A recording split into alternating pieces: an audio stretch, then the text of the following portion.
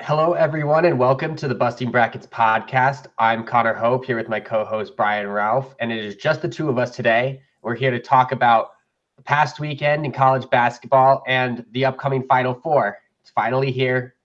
Biggest stage in college basketball in Minneapolis is about to be entered. Play is about to be started. Brian, it's hard to believe that we're already at this point, you know? No, absolutely. Especially with, this past weekend, these Elite Eight games, it's the best Elite Eight I think I've ever witnessed. What about you? Yeah, by margin of victory, it was the closest Elite Eight in terms of the margin of victory combined of all four games of any year of the NCAA tournament. And we had talked about last week, with the lack of upsets in the first round, that it left a lot of good teams for the second weekend, and we were hoping we would get good games, and it certainly delivered. No, absolutely. And I think it's going to be a little bit disappointing.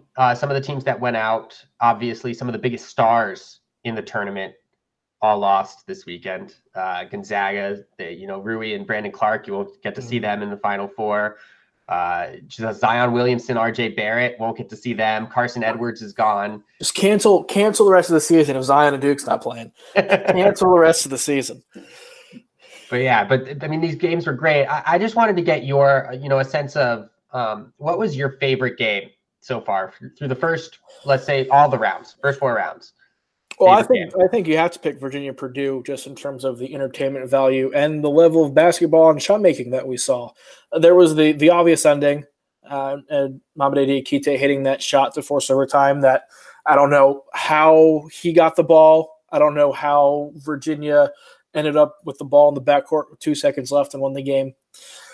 But just the shot making really from the whole second half through. It was just back and forth, trading punches. Carson Edwards would come down, hit a three. Kyle Guy and Ty Jerome would answer him on the other end. It was just high level, really fun basketball. And it was the kind of game that the tournament had been lacking to this point, I think.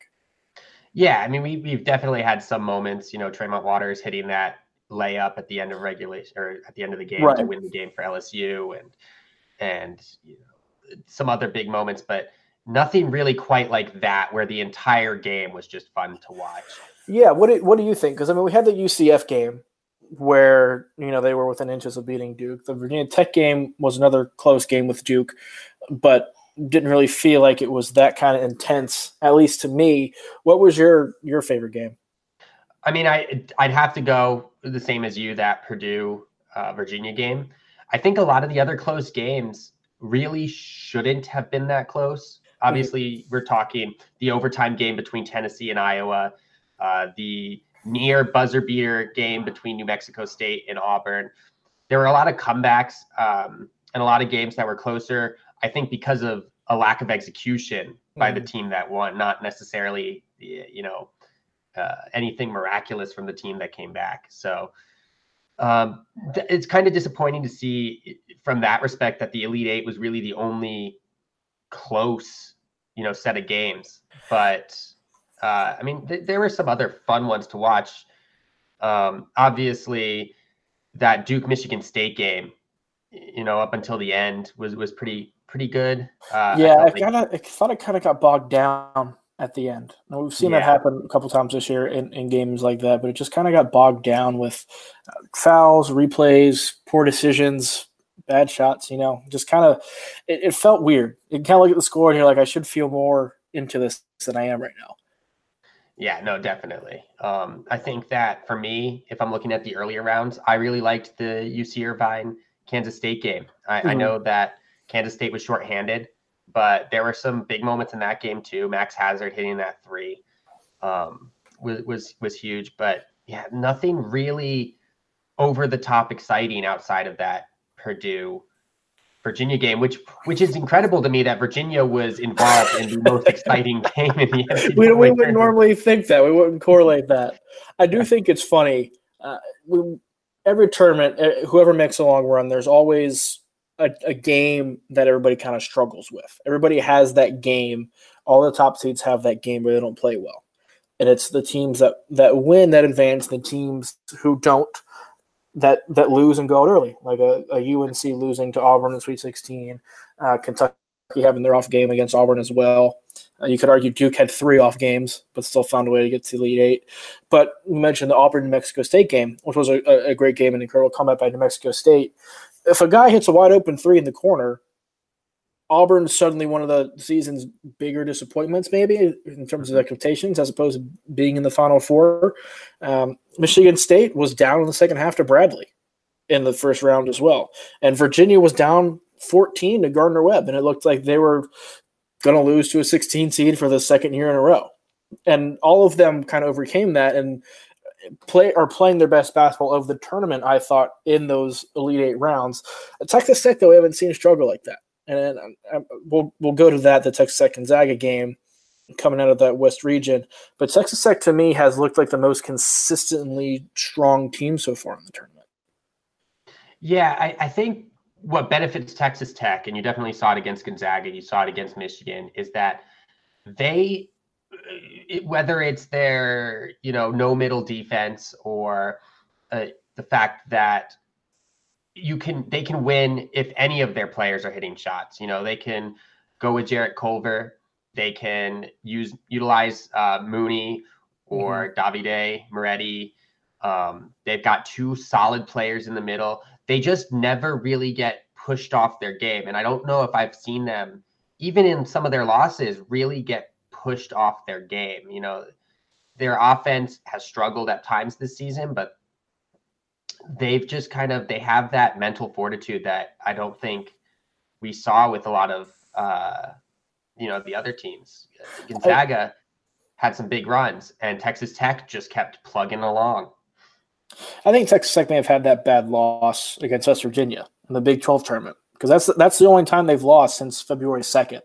Was to a bad West Virginia team in the Big 12 tournament. The impressive thing for me has been the way the other guys have stepped up for Texas Tech, the non-Jarrett Culvers of the world, because we know what they are defensively. We know what Jarrett Culver can do for them offensively, but what's taken them from where they were in December when they went toe-to-toe with Duke but couldn't make enough plays down the stretch to now is the fact that those guys you mentioned, Moretti and Mooney, even Brandon Francis, Kylie Edwards off the bench, those guys can make plays now and are doing so on a consistent basis. And that, I think, made them a tough cover for Gonzaga, especially when they made Gonzaga work on offense the way that they did. Yeah, and I think that, and I mentioned this earlier on Twitter, defense has really been the story of this tournament. The teams that have been good on defense. I mean, even Auburn has been playing some of its better defense, especially in that Kentucky game.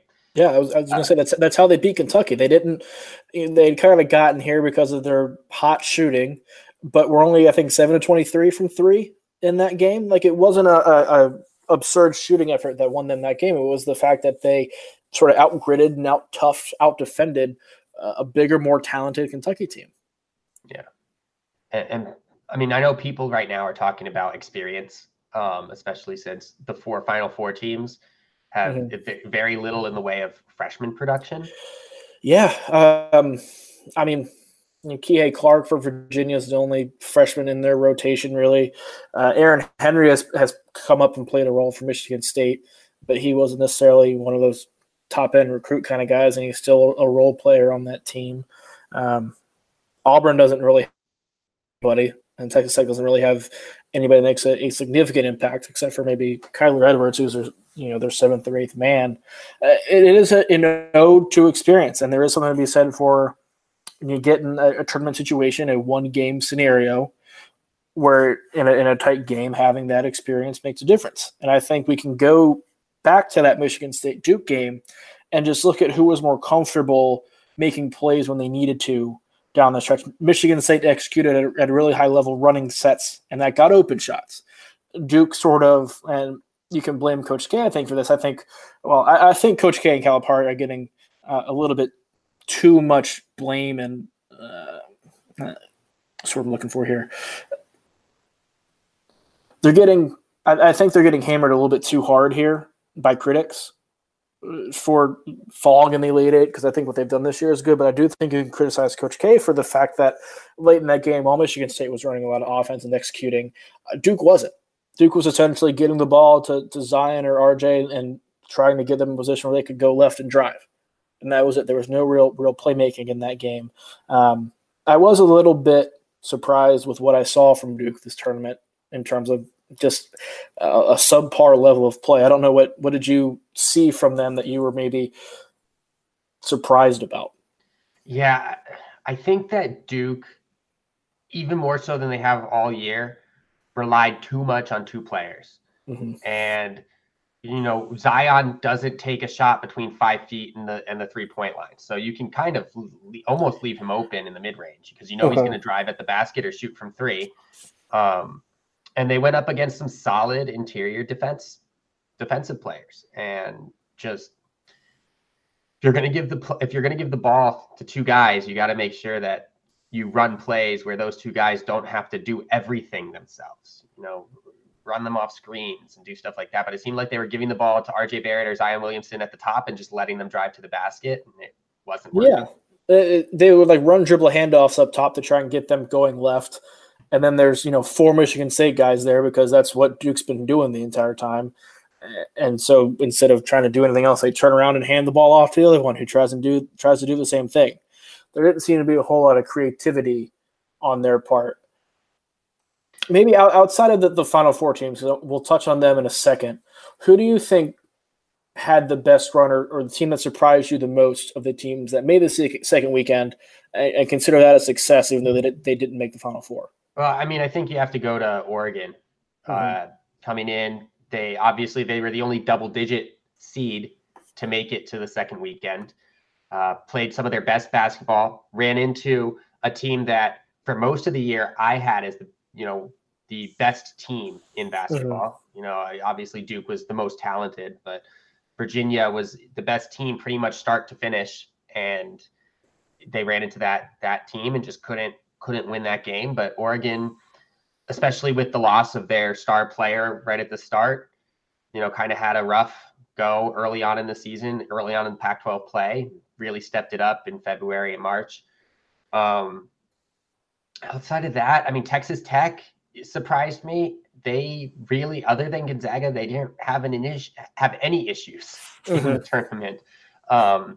And even against Gonzaga, they controlled the game from start to finish. They were down at the half, but you kind of knew they were in a spot they wanted to be in at halftime.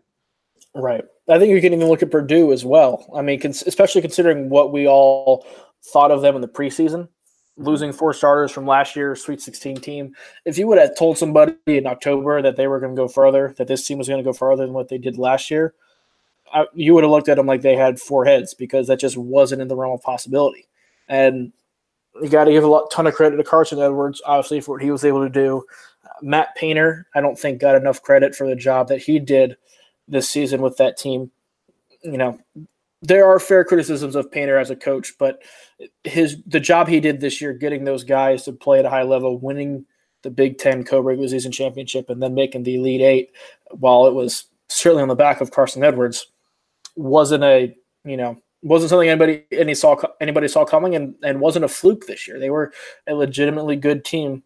Well, when Edwards played well, but they were a legitimately good team. Yeah, and I think if you look at the teams that lost, outside of Purdue, because obviously they have to use Carson Edwards more than any other right. Any other team needs to use an individual player. The 3 teams that lost all kind of kept feeding the same hand, and even when it wasn't working. Yeah. Gonzaga, they were passing up open threes to try and get the ball to Rui, and he just wasn't. He would run into 2 guys on the interior, throw up a bad shot, and the ball would be going the other way. Brandon Clark only had 10 shots. He made 7 of them. Right. And Josh Perkins had a relatively good game, but just had that one, as he called it, boneheaded play at the end, and that's how he's going to be remembered for this tournament. But Kentucky kept going to PJ Washington, which was working, but they really didn't get anything from Higgins. and Travis was decent, but he was shooting efficiently, just didn't get a lot of shots. Yeah. And then obviously Duke with RJ Barrett and Zion. Well, I want to touch on this with Gonzaga because I think Gonzaga, Duke, and Kentucky, with those Elite Eight losses, obviously all three of those programs have national championship aspirations, Final Four aspirations every year, and all three have kind of been looked at with this Elite Eight loss as being a big disappointment. Which one of those do you think may have been the biggest disappointment? And since you follow Gonzaga so closely, what do you think that this loss means for the Gonzaga program, if anything? I think that this is the first time heading into a season where Gonzaga really had national title aspirations. Mm-hmm. Heading into 2017, you knew they were going to be good, but I don't think anyone really expected them to be as good as they were. And when the last time they made it as a 1 seed, mm-hmm. Again, same thing. Kelly Olynyk wasn't necessarily seen of as being as good as he was going to be. Right. You knew Kevin Pangos was going to be pretty decent, but this was the first time where heading into the year, they really had those national title aspirations on their shoulders. They should be disappointed. I think that right now they're in a sort of a spot where next year they're going to take a bit of a step back. They're going to lose their starting point guard, who's been really the one constant over the last 4 to 5 years in Josh Perkins. Brandon Clark and Rui Hachimura are probably gone. Killian Tilly is probably gone, so they lose their entire front court. Mm-hmm. Jeremy Jones, who was a solid rotational piece off the bench, is gone. So really they have Corey Kispert and Zach Norvell and Philip Petrusev with his limited minutes and a bunch of freshmen. Yeah. And it's not the Duke, Kentucky freshmen. It's a lot of 3- and 4-star freshmen. So they'll take a bit of a step back. They'll still probably be the favorite in the WCC, but they're going to be like they were, 4 years ago when they were a 10 seed. I really think that. I think they're going to be a pretty, they're going to be a top team in the West, but they're not going to be an elite team in the country. Yeah, I wouldn't doubt Mark Few. They're still going to be in the tournament. They're still going to have a really good season. They're just not going to have that explosiveness and high talent level, I think, that we've seen from the last couple of years. And they'll get it back, but it'll mm-hmm. take at least a year to kind of get some of those guys going. I do think that this year is probably more of a disappointment for Duke than anybody else. Duke kind of stayed the same. They never got really mm-hmm. that much better. They came in as a team that was billed as the most talented team. Now, they weren't necessarily the number one, top-rated team coming into the season, although that didn't really work out for Kansas either. So, yeah, that was corrected after a week once we had that Kentucky game.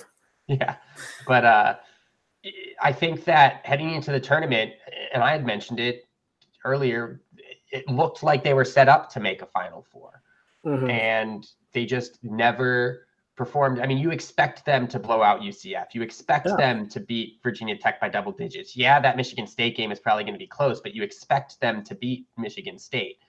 And the fact that they didn't, and the fact that they had, 3 of the top 5 draft prospects in the country on that team and never developed the bench, never allowed the bench to really get any sort of momentum going, hurt them in the end. And I think that this could go, for as much as I don't think Coach K should be hammered for losing in the Elite Eight, I think that this could go down as one of his less impressive coaching jobs as a coach, in the last 20 years. Oh, for sure. And, a lot's been made of the Duke team and what went wrong and all of their flaws, all of which are true. And you'll hear about. My big thing with this team, though, that I think has kind of been undercovered has been just the lack of confidence that everybody outside of Zion and RJ showed down the stretch of the season.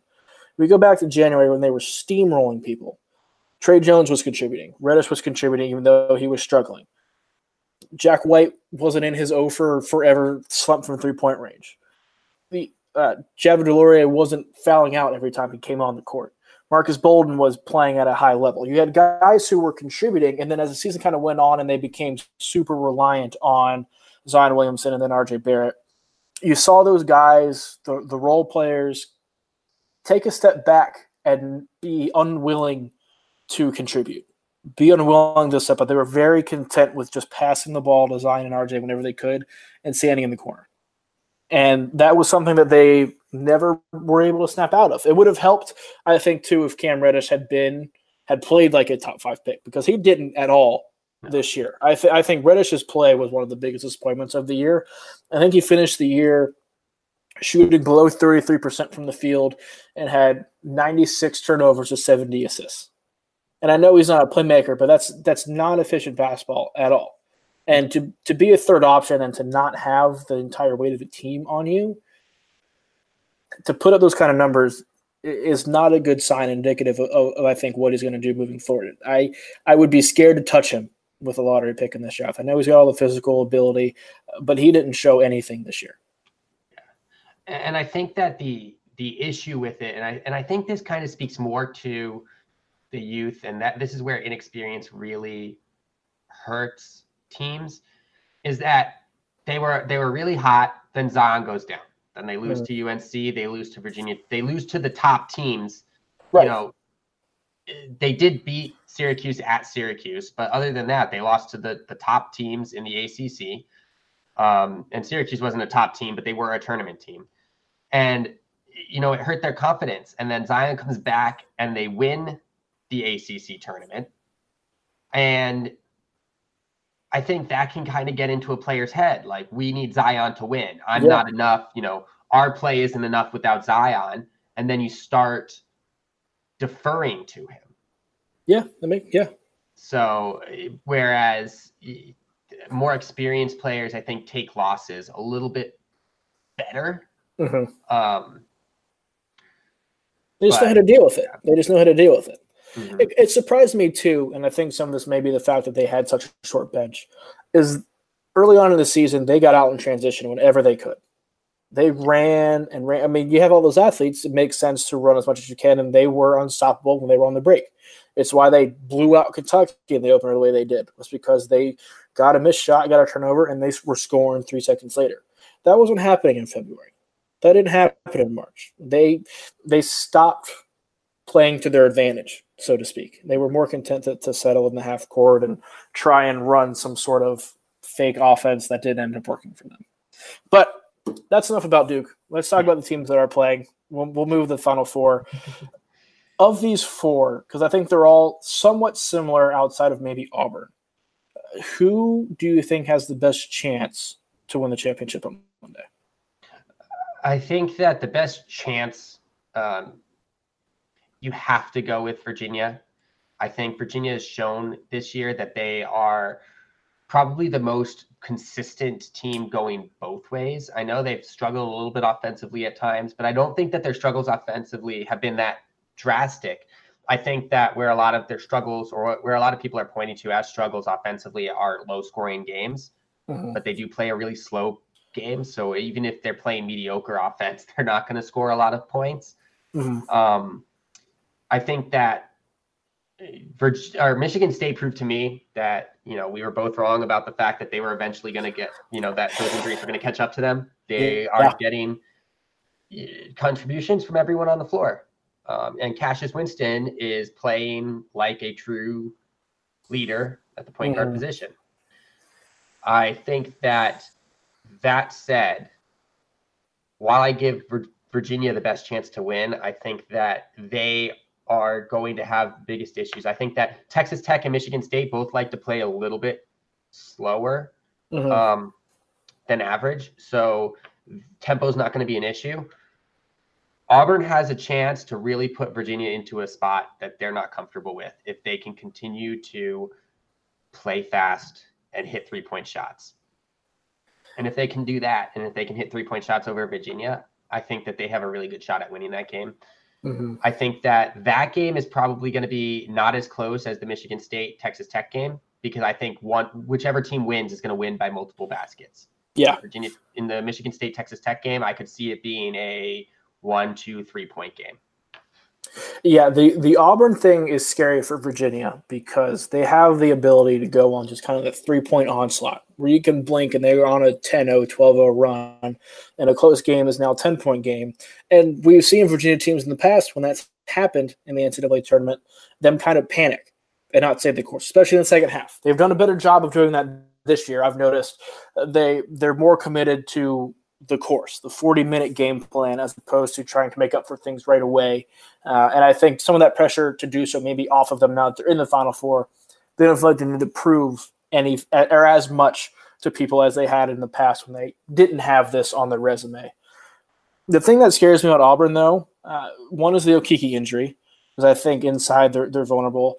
But two, I also think this feels like a destination for Auburn, that just making the Final Four was the destination. Virginia's been talking. I was scared about this with Virginia before the tournament started, that just getting to the Final Four for the first time under Tony Bennett was the goal. And throughout the tournament, they've talked about how, they want to win the championship, and it's been championship. It hasn't been Final Four. They've been focusing on every team, but the goal for them, and they've talked about this, has been the championship. Auburn's goal seems to be just make the Final Four. And we've seen other teams, Auburn's not a true Cinderella, but as Cinderella as you could get in this tournament, get to the Final Four and have that be the destination, and then they have a hard time ramping it back up again for that semifinal, and they play a team that's a bit more determined and focused than they are. I think Auburn is in danger of that happening.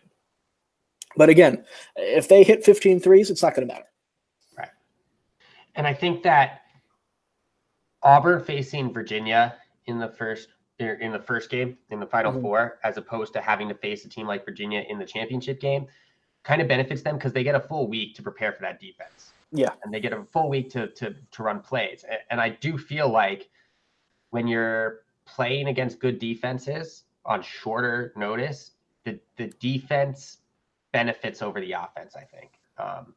Because all a defense has to do is run their defense and play solid defense, where an offense has to, in 2 days, come up with a strategy, come up with a game plan to score against that defense. And that's where Gonzaga really ran into issues, is that they seemed to have this game plan set and they just didn't have enough variety in what they were trying to do. And I feel like their shooters wanted to, they had this game plan in their mind and they weren't willing to shoot. So I feel like Auburn can win that game in the Final Four. I don't think they can win the second game. I agree. I think on top of just the pace factor against Virginia, it's the fact that they're a lot more athletic in the backcourt. Jared Harper didn't have any problem driving around Kentucky's guards and getting to the rim when he wanted to. And he's kind of been a wild card for Auburn this year. He can play very out of control and kind of take Auburn out of some games. But when he's on, he's one of the better point guards in the country. And the way he went around Kentucky's guards makes me scared for what he has potential of doing against Kyle Guy and Ty Jerome, who aren't necessarily the most fleet of foot guys, despite how good they are. I think Keke Clark's going to be a major factor in that game because he's the guy they're going to put on Harper and task him with staying in front of him, kind of like they did with Carson Edwards. And I think he can, but then it comes into, okay, who guards Bryce Brown? Do you put DeAndre Hunter on Bryce Brown and then have, Guy or Jerome guarding, Purifoy or somebody who could, potentially get bodied down low? I think Auburn can present matchup problems that way. But I also don't know if they have the discipline to keep up with Virginia. Like, I don't think they'll be able to stop Virginia offensively at all. No. Yeah, so no, I agree. Yeah, it'll be interesting to see. I agree. I think Virginia goes into this as the favorite and as the only one seed. I think that's to be expected. But I keep talking myself into this Texas Tech team. The more I watch them and talk about them, the more I like them and think they have a real chance to pull this off.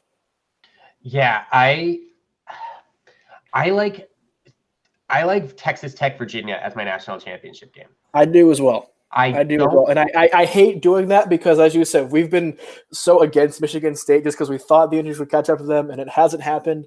And I feel like an idiot going against Izzo again and Winston. But this Texas Tech team, to me, feels just a really special team. Yeah, and, all four teams in this Final Four have come into the season, well, maybe not Auburn, or at least to the tournament. All four teams came in with something to prove. Yeah. Virginia last year obviously lost to a 16 seed, so they just wanted to get that off their back. We are a team that can win in the tournament. Auburn opened up as one of the top teams in the SEC, one of the favorites to make the Sweet 16, really struggled for most of the year, and came in as a 5 seed and had to work their way through. Texas Tech opened the year as the pick to finish 7th in the Big 12 after losing all that talent. And there were still questions about them entering the tournament. I mean, they were a top 10 team and were essentially the only top 10 team that nobody was talking about as a true competitor in the NCAA tournament. How much of that, though, do you think was the fact that they're Texas Tech? And that if they were like an Iowa State or somebody, that they would have been talked about a lot more than they are? I think a lot of it has to do with that they're Texas Tech. I think a lot of it has to do with the fact that people viewed their conference championship, regular season championship, as a result of the Kansas situation, not as a result of Texas Tech. So I think, but they had to prove that they belonged. And Michigan State, obviously you and I both doubted them because of the injuries and the fact that they had to play Duke to get to the Final Four. So they all had something to prove, and now they're here.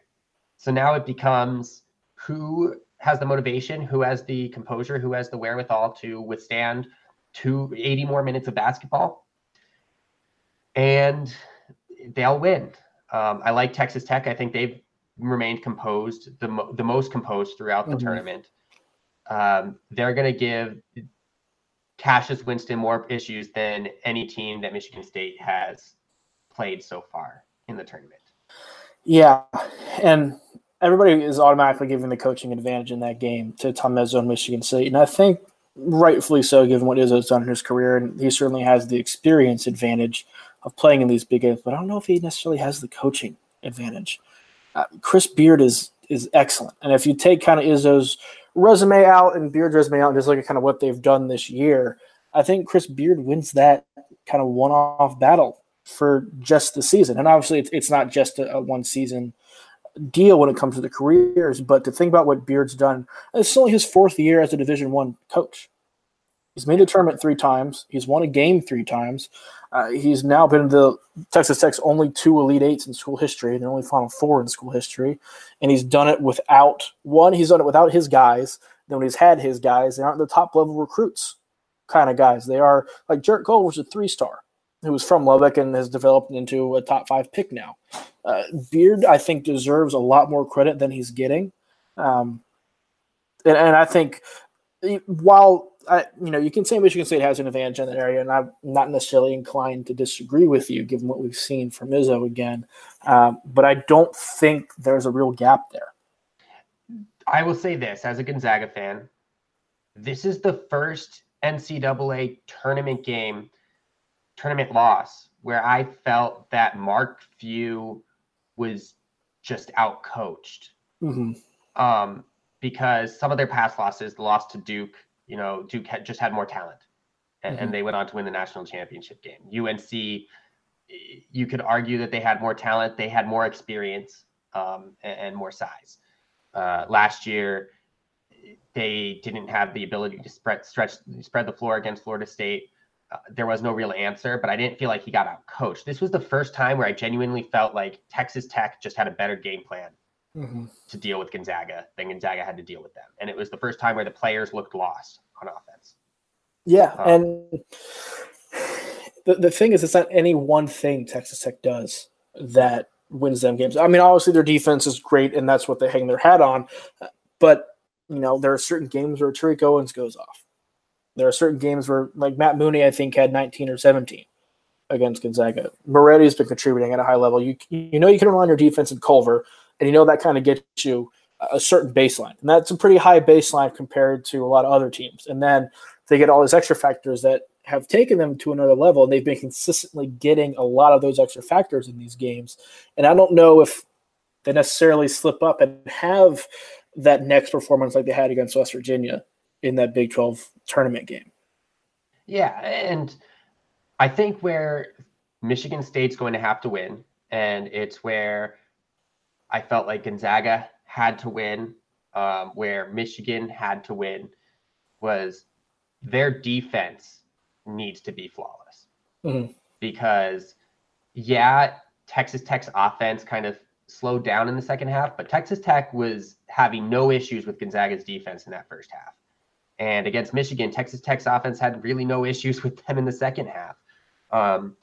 And you're not going to run up the score on Texas Tech. Your offense is just going to struggle. That's a fact. So your defense needs to win that game. And I'm not sure that – I mean, Michigan State's defense is a top 10 defense. I'm not sure it's good enough to win. Yeah, I'm interested to see, too, because Cassius Winston had a lot of success against LSU and against Duke. I mean, he's had success against everybody, but he had a lot of success in those two games, getting past his initial defender, getting into the lane, drawing a second defender, and then dishing it to the big guy, whoever's man came to help when he drove, dishing it to that guy for an easy dunk or a short jumper or out to the three for an open three. That's kind of been his game plan and a thing that Michigan State has used all season long, and especially in this tournament, to gain an advantage. Cassius Winston makes a play. Texas Tech is sharp enough in their rotations so where the help that comes for the helper is normally there. You're going to have to essentially think 2 or 3 moves ahead in terms of the defensive rotation to find the open man. Because Texas Tech makes theirs. And good point guards know kind of where when the help comes, where that guy's going. And even a guy's experience as Winston is in this case, where the helper's help comes from, he knows where that guy's going to be. And a lot of times Izzo has it to where it's on the same side as a drive, to where there's, the open guy who they want to hit in the paint, the big man. And then if a help comes for him, that guy's usually coming from the same side corner or wing, or leaves an open 3-point shooter. Texas Tech is going to limit those opportunities for Michigan State, where simply they beat the rotation. Because Texas Tech's rotations on defense are so solid, they cover everything as well as you possibly can. And I think Michigan State's best chance, and I don't know how big of a chance it is, but I think their best chance is if Winston is able to consistently beat the rotation. Right. And no one really has yet. And that's kind of the scary thing. And that's the thing, is that Texas Tech invites you to get by that original man. Right. They just make sure that you do it along the baseline. Yeah. And so it's almost like at points it's a false sense of security. I beat my man, and there's 2, 3 more guys with hands in my face.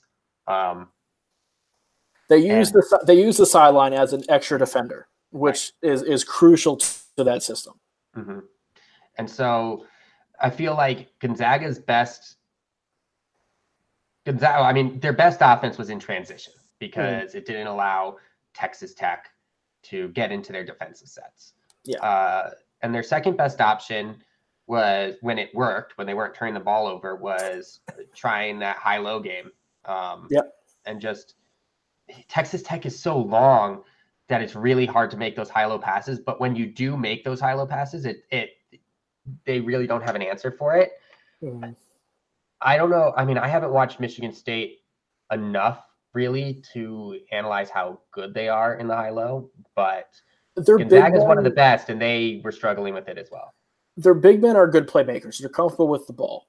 So getting the ball to the high post is going to be a key for them. And Izzo is going to try and find a way to have that happen. But Kenny Goins and Xavier Tillman are good with the ball in the high post. It's just a matter of getting it there.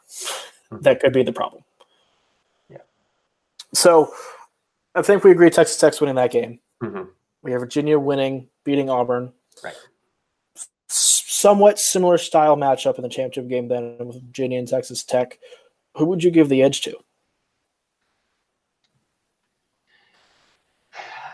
It depends on which Texas Tech team shows up. They were in the first half. I was kind of fine with how close it was because none of the shots Texas Tech was hitting were really that wide open. They were just hitting shots. They hit 3 or 4 contested threes in that first half, and not like a late contest. They had, a Zach Norvell or a Brandon Clark in the face of the defender and hit a contested 3. And that's really what they're going to have to do against Virginia to beat that defense. I think Texas Tech's offense may be better equipped to beat Virginia's defense than the other way around. I really don't want to say Texas Tech wins the national championship, but I from what I saw, I was impressed. Mm-hmm. Yeah, I've gone back and forth on this one, and I think the difference in the game is going to be DeAndre. Should they play? The difference in the game would be DeAndre Hunter's ability to limit Jarrett Culver offensively, because I think where teams beat Virginia is with their athleticism in the backcourt and neutralizing Guy and Jerome defensively. Texas Tech doesn't have that advantage with Moretti and Mooney. Both of them are good players, but I think you'd take both Guy and Jerome over them every time. Mm-hmm. Culver is the guy who makes the difference and allows those guys to get open shots and be effective in their roles. And I think Hunter is somebody who can slow him defensively. Mm-hmm. It would be a game I think we see played in the low 50s, just kind of one of those ugly games everyone complains about college basketball afterwards and why it's not as fun as the NBA and blah, blah, blah, blah, blah, blah. You know, all the same stuff we every time defensive teams play each other. So I think I would still take Virginia in that regard. But I do love this Texas Tech team. Mm-hmm. I think it would be close, maybe one or two possessions. But I would take Virginia and just sort of the added drive, I think, making a difference at some point in that game, and then winning maybe 54-51. Yeah, and obviously, I mean, my thing is that the first two games are going to be based on how fast they're played, what the score is. I think that Michigan State and Auburn both want high-scoring games. Michigan State doesn't generally want really high-scoring games, but against Texas Tech, I think they want a high-scoring game because Michigan State is more consistent offensively. The question is if Michigan State can outscore Texas Tech. That's a big key. Yeah. Damn it. Always got to score more points. But no, I would agree with you, but given the injuries, Michigan State hasn't shown the ability to put up 80, 85 points in a game. I'm not saying 80, 85. I'm saying 70. Yeah. Well, I mean, Texas Tech is scoring 70 on a fairly regular basis over the past month or so. Yeah. So it's, you know, I don't know if there's necessarily a huge – Texas Tech wants to play slower than Michigan State does. Mm-hmm. I certainly agree with you on that. But I think kind of their target isn't too far off from each other. Yeah. But it definitely isn't that Virginia-Auburn game. Auburn wants it to be in the 80s. Virginia wants it to be in the 60s. No matter who Virginia plays, should they beat Auburn, both teams are going to want it to be a little bit low scoring. And that's what Virginia likes. You don't beat Virginia playing Virginia-style basketball. No. And that's my issue, I think, with the two teams. And the only reason why I don't say Texas Tech, or I would say that Texas Tech or Michigan State won't win the national championship, is that neither team is going to want to speed up the game, but both teams are going to have to speed up the game. Yeah. Yeah, and I agree. It'll be an amazing story for a team to go from losing to a 16 seed to win the championship the next year.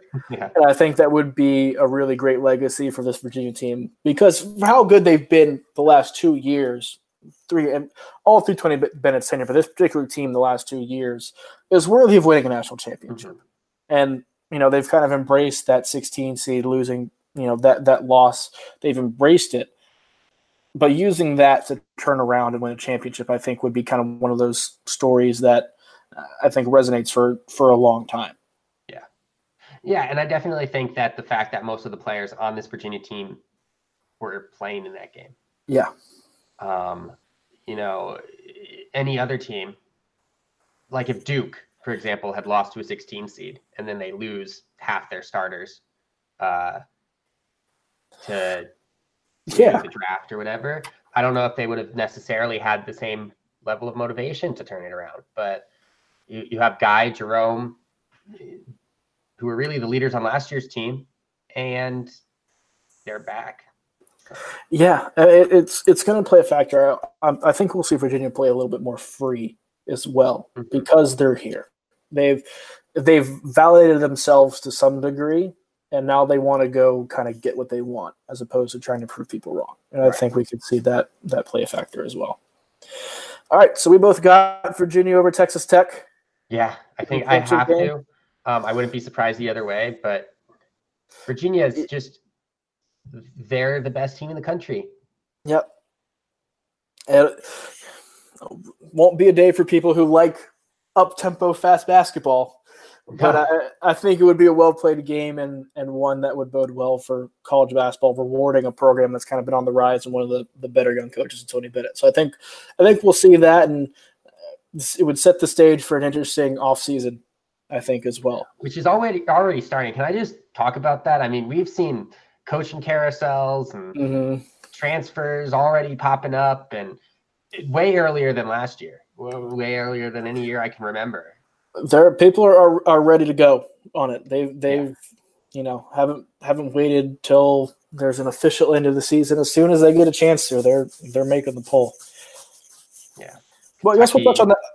Touch on that real quick. Next week, I know after the season, we'll recap the championship game and talk about some more of those coaching carousel changes, things to expect in the offseason. But so far, what do you think has been your most interesting move, whether it be a coaching hire or a grad transfer recruit or just a recruit different transfer who could make an impact somewhere? Well, I think the most interesting story is going to be the fact that UCLA might not find a good hire. Yeah. I think for as much as Alford disappointed the fan base, the fact that he got to the Sweet 16 in over half his seasons there, and really was on the hot seat from day one, for a program that is a blue blood but hasn't played like a blue blood in 10 years. Yeah. A lot of top coaches are going to stay away from the program. I think that, the most interesting move for me, obviously, is UK signing Calipari to a lifetime contract. I was happy that happened. I think that's kind of a perfect marriage, those two. And, I wouldn't see them moving on from him anyway. So why not just pay up and take care of your guy? Yeah. The two that it didn't surprise. Well, one didn't surprise me. I think Nate Oates is a home run hire for Alabama. Oh, yeah. The one that surprised me, and not so much that the school wanted him, but that he wanted the school, was the Kyle Smith to Washington State. Yeah. I thought for sure he would be the next in line for that Cal job, considering he has recruited to the Bay Area, and Cal, has been at the bottom of the conference. So it's not like they're in any position to want a fantastic coach. But I think that he'll do good at Washington State. I think the expectations are low there. There's less pressure for sure. And I think when you're making a jump from a San Francisco, I think that can play somewhat of a factor. I don't think Cal's a school that has ridiculous expectations by any means. They went out and hired Mark Fox. Obviously, it's not huge expectations for them, but they want to get back to the Pac-12, back to the top of the Pac-12 fairly quickly, right? Yeah, but they may not have the resources to do so. Well, and that's what I was thinking. I actually think that if they had switched the coaching hires, it would have made more sense to me. I think that Mark Fox is one of those coaches that can kind of consistently compete. Won't necessarily put you over the top, but you'll be competitive, which is the perfect coach for Washington State. Mark Fox also isn't looking necessarily to keep jumping up, so he could stay in Pullman for a long time. And I think that the ability to recruit to Cal is a little bit better than Washington State. Kyle Smith knows the Bay Area recruits better than Mark Fox probably does. And it's a better jumping off point. I feel like you can see your success can be a lot higher. And if you wanted to then jump to a bigger job than Cal, you can. Other than Tony Bennett, there really hasn't been a big jump from Washington State to another program since Calvin Sampson. I will say the bar at Washington State for success, where you would be able to then get credit for it and then jump somewhere else, is a lot lower at Washington State. If he somehow leads Washington State to an NCAA tournament, he would have any job he wants because he took Washington State to the NCAA tournament. Mm-hmm. There gives and takes to that. Cal's the better job, Mm-hmm. but I can see the appeal of potentially starting something and not having as much pressure on you. I was surprised / happy, and also really looking forward to Fred Hoiberg at Nebraska. Yeah. I think Nebraska has started to put some money into the basketball program and kind of care about that. And the Big Ten, in that area of the Big Ten, kind of to go football, the Big Ten West, there's room for somebody to emerge from there to challenge Michigan, Michigan State, Maryland, kind of from that section of the conference. Right. And I think with Hoiberg and just Nebraska, I think he could take them up to being a top 25 team on a fairly consistent basis. It would be a lower end top 25 team, but that's kind of what I think has the potential to do for them, which I'm excited to see. And I also think with UCLA, I was sorry to kind of jump so quickly into that, but I wanted to touch on this. It is kind of funny to me that they've missed on all these top guys, but I think it's going to be better for them in the end as long as they don't make a panic move right now. So right now they're looking at Jamie Dixon and Mick Cronin, which would be stupidly hilarious. And I think both those guys are fine coaches, but are not meant for the UCLA job. They either need to hire someone who's been incredibly successful in the NCAA tournament, maybe not necessarily Final Four successful, but has made Elite Eights and Sweet 16s on a consistent basis, or they need to go out of the box and hire. So I know Earl Watson was a name being thrown around. Hire someone who hasn't had any real NCAA tournament history, because if they go out and hire Mick Cronin, whether you think Mick Cronin is a good coach or not, the UCLA fan base will blast that move. Oh yeah. I think I understand them wanting to go after all the top names, even though it was incredibly unrealistic to go after the guys they went after, the Tony Bennett's, the John Calipari's. You weren't getting those guys. Mm-hmm. And I think it puts them in a position now to go, or would have put them in a position now to go after some of the better younger mid-major coaches, kind of the up-and-comers that I think would be better fits at UCLA and probably better coaches long-term than a Cronin or a Dixon or second-tier kind of guy. The problem is a lot of those, pretty much all those good ones outside of maybe Wes Miller at UNC Greensboro, have taken jobs elsewhere. The guys who you knew were going are good guys. Like if UCLA got Nate Oates, I think that would have been a great hire. They could still maybe get him away from Alabama and pull a Chris Beard. But they've kind of missed out on those high-level guys. So I think the play for UCLA now is to wait until the NBA season ends in a couple weeks and get an NBA guy. Get Luke Walton. Yeah. Get, Earl Watson will be there, and I think he'd be a good hire as well. But I think UCLA's play right now is to get an NBA guy. Yeah. If only Russ Turner hadn't stuck his foot in his mouth. That. I mean, you can do that as a coach. I have no problem with that. Just don't say you did it, or at least apologize and pretend like you care. Because he's a damn good coach, and it's just frustrating when coaches put themselves in positions where they can't move up. No one's going to take him now for the next 2 to 3 years until that kind of gets buried in history. And I know. I think UCLA's next choice, if they had their way, is Billy Donovan at Oklahoma City. And I think they'll probably wait until Oklahoma City season ends to go after him, which I think is a colossal mistake. Because Billy Donovan is not leaving 3 more years of Westbrook and Paul George for UCLA. Mm-hmm. At least 3 more years, because they're under contract for 3 more years. He's not leaving that willingly to go to UCLA. An interesting name.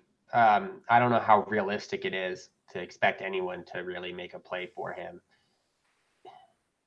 Brad Stevens is struggling with the egos of the NBA, I think. He's a good coach, but not necessarily a good mediator of egos. That said, UCLA is going to, by nature, have egos. So the problem in Boston is not Brad Stevens. No, it's not. It's a certain Kyrie Irving who thinks he's better than Brad Stevens, which is not true. Yeah. I think I understand UCLA wanting to go after him, but I think the Celtics have a front office with Danny Ainge who knows Brad Stevens' value and knows that maybe they need to make some roster makeup changes, kind of shake things up there because the coach isn't the problem. Yeah, he may not be having a great year and have because no one there is having a fun year, but gets to the playoffs and they win a series or two, narrative completely changes. So I think it's natural for UCLA to have that pipe dream, but I wouldn't hold out hope. No, I think that honestly, if I were UCLA, realistically, I think Luke Walton is probably the best choice. The thing with Luke Walton, though, if you wait long enough, that Arizona job is probably going to come open after the FBI trial. Yeah. And that's what you don't want to have happen. I think it depends on what the NCAA ends up doing with these programs, because what coach is going to want to take a job with a program that's sanctioned? Yeah, that's true. That's very true. I think Will Wade has a chance of surviving, depending on what comes out. If any minor thing damning comes out of that for Arizona and Sean Miller, he's done. Because that school, I think, is past its point with him and dealing with all this crap they've had to kind of put up with for the last 2 years. Yeah. I think just one little thing comes out, they're just going to be over it. Yeah. No, definitely. That's going to be the next. I mean, we're not going to have basketball between Tuesday night after the women's championship and November, but we're going to have a lot of stories to follow because it'll be good. And we'll be back on after the championship game talking about that, looking ahead to all the offseason, all the big coaching changes, get more in depth on all of it, and look kind of ahead to some of the big storylines and maybe teams to watch for next year. I think that would be fun. Yep, definitely. So we'll be on next week. Obviously, we're going to have a lot to talk about with the championship game. We're also going to probably be giving our season end awards, best player, best team, most surprising, stuff like that. So stay tuned for that. With that, I'm Connor Hope. For my co-host, Brian Ralph, we will talk to you guys next week.